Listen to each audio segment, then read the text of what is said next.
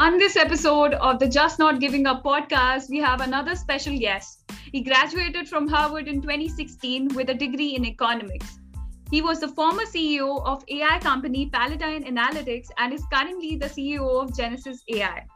Press outlets such as New York Post and Yahoo Finance have recognized his achievements. Coming right up is Mr. Archie Cheishvili. Thank you, Aditi. Glad to be here.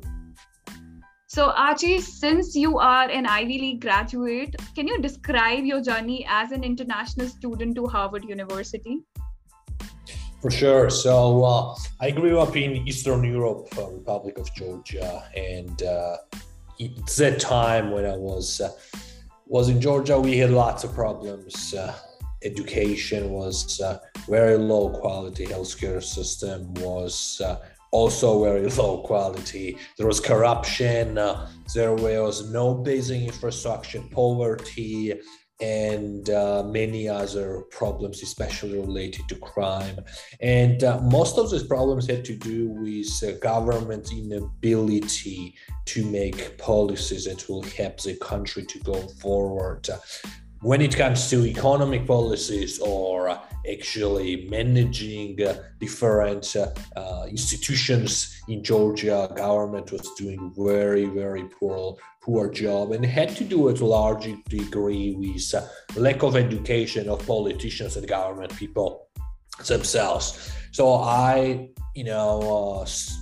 inspired by solving this problem, I started to look for places which would give me the best education to empower me to make changes in my country. Then I looked around, I looked in Asia, I looked in Europe, in US, and I discovered that US had one of the best schools. Then I did everything, and with the help of friends, teachers, God, and so on, I managed to study at one of the universities in US, and since then it has been lots of fun. That actually sounds great. So Archie, please tell our listeners about your company, GenesisAI. So GenesisAI, I'll tell a brief story about how we got started. So when I was working on my previous AI company, we discovered something that's the biggest problem in the artificial intelligence space. So there are all these AI models that exist in the internet on GitHub or under the small or large companies, and they're operating in a closed environment. There's no connectivity among these AI tools.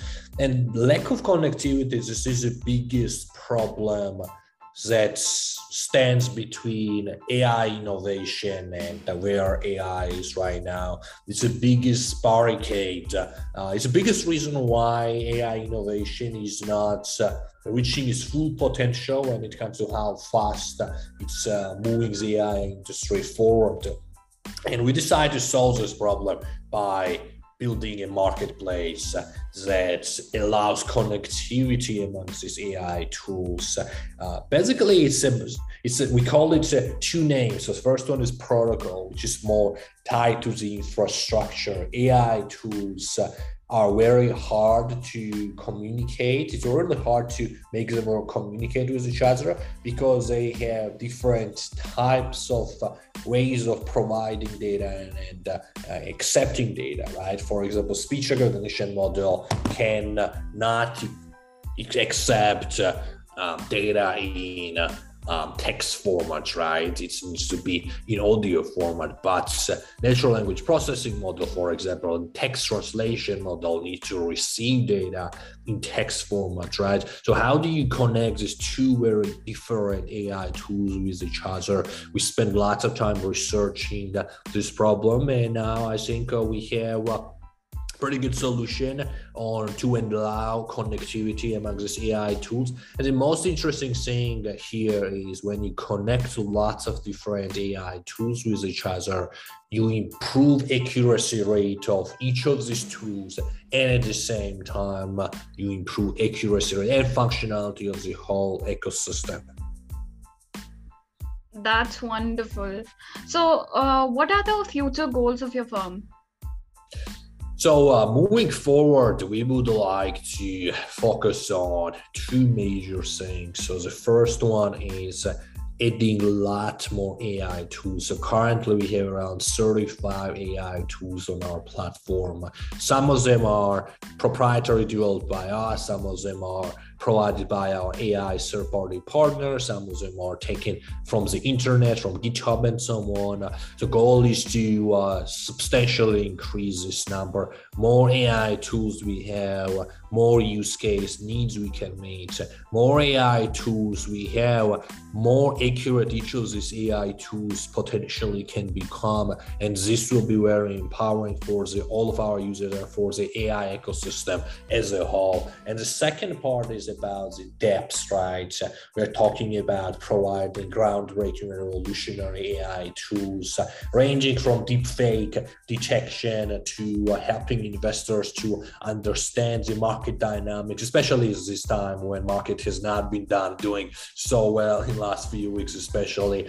And so these are sort of our short-term, more of a short-term goals. Our longer-term goals are to build something similar to human brain, this ecosystem, AI as a sort of meta model, the sort of father of all models that can delegate tasks based on its understanding of each of the model's strengths and weaknesses. Simple example here is, for example, French speech translation, right? You can have 3 languages here, translation, you can have speech recognition, and then you can have natural language processing, right? So this is just a simple example of delegations that's going to happen. And the second part here is, which is also a big characteristic of the human brain, is different parts competing with each other. For example, when I see ice cream in front of me, there are 2 parts of my brain, for simplicity, that are competing, right? So the first one is more of a sort of animalistic side of me, which tells me, okay, eat it, sugar is good, it's going to be sweet, you're gonna like it, and so on. And the second part is more of a rational me that's telling me it's probably too many calories, it's probably going to not be good for my health in the long term, so do not do it. And there's a competition between these 2 parts. And because of this competition, we are able to do very, very complex things that many other degrees of, many other types of, basically it's very, very hard for animals to do something similar that we do because of this competition that's happening between 2 parts of our brain. So we want to do something similar where different AI tools going to compete with each other or be contrarian with each other. We think that's going to help us a lot to increase accuracy rate of these AI tools. And are there any major obstacles to groundbreaking AI research? Yeah, so there are, I would say, 2 major obstacles on a very high level. So the first one is cost of computation power. So AI models, and I would say, and second one is availability of good data, right? And I would say that cost of computation actually is much bigger problems these days than availability of data. Because if you think about, there are actually lots of data out there in the internet. For example, you can collect billions and billions of articles and billions and billions of sentences online, right? So there's really no problem with having enough text data or even speech data. So there are probably billions of hours of speech data provided in the internet. Same thing with images and every other major AI use case. So availability of data is not as big of a problem. It still is because most of these data are not structured in a super easy way for us to use it for AI, or they are not organized in a way, right? For example, it can be super broad, whilst we might want data specifically for example, financial markets, right? For example, audio files that are only related to the financial markets, it's a little bit harder to find. So lack of data or bad structuring of this data, it's one big problem, but much bigger problem is computation power. It's really still very expensive, no matter how much Google, Facebook, Microsoft, and Amazon are gonna talk about, oh, we are bringing down cost of computation and so on, and oh, look at our, check out our cloud solutions. It's still very expensive. Everyone who has trained AI model on a large amount of data knows that this can range from thousands of dollars to some of the companies are spending hundreds of millions of dollars on that. So it's really, that's one reason why sometimes only large companies like Google, Facebook, and Microsoft and Amazon are able to do very large scale AI projects.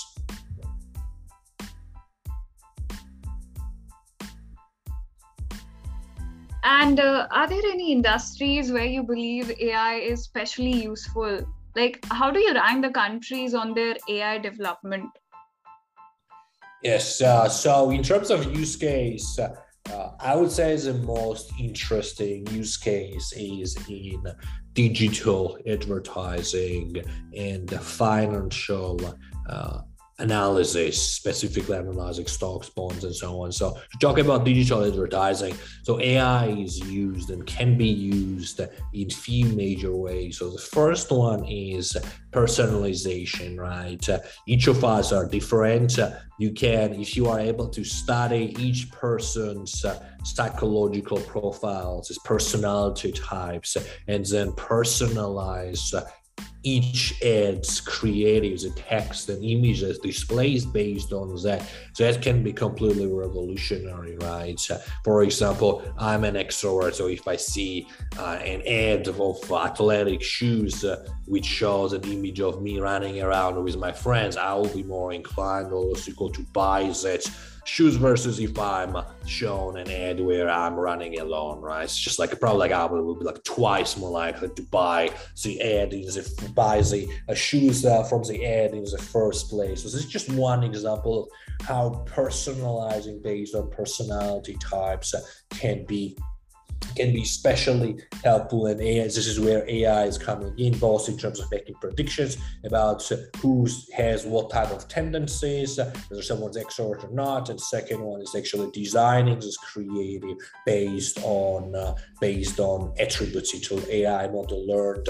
Second part of it is understanding connecting different types of data with each other, right? For example, we have most of the digital companies, they have Google Ads data, Facebook Ads data, Google Analytics data, and this goes on and on and on. There's really lack of connectivity among this. There's lots of duplicated results. So connecting all these data points in a way that it can boost understanding for each of these models, right? For example, if somehow you are able to feed Google Ads data to your Facebook, right, that can technically boost how much data Facebook gets by 2x, right? If you're spending for the same amounts on this.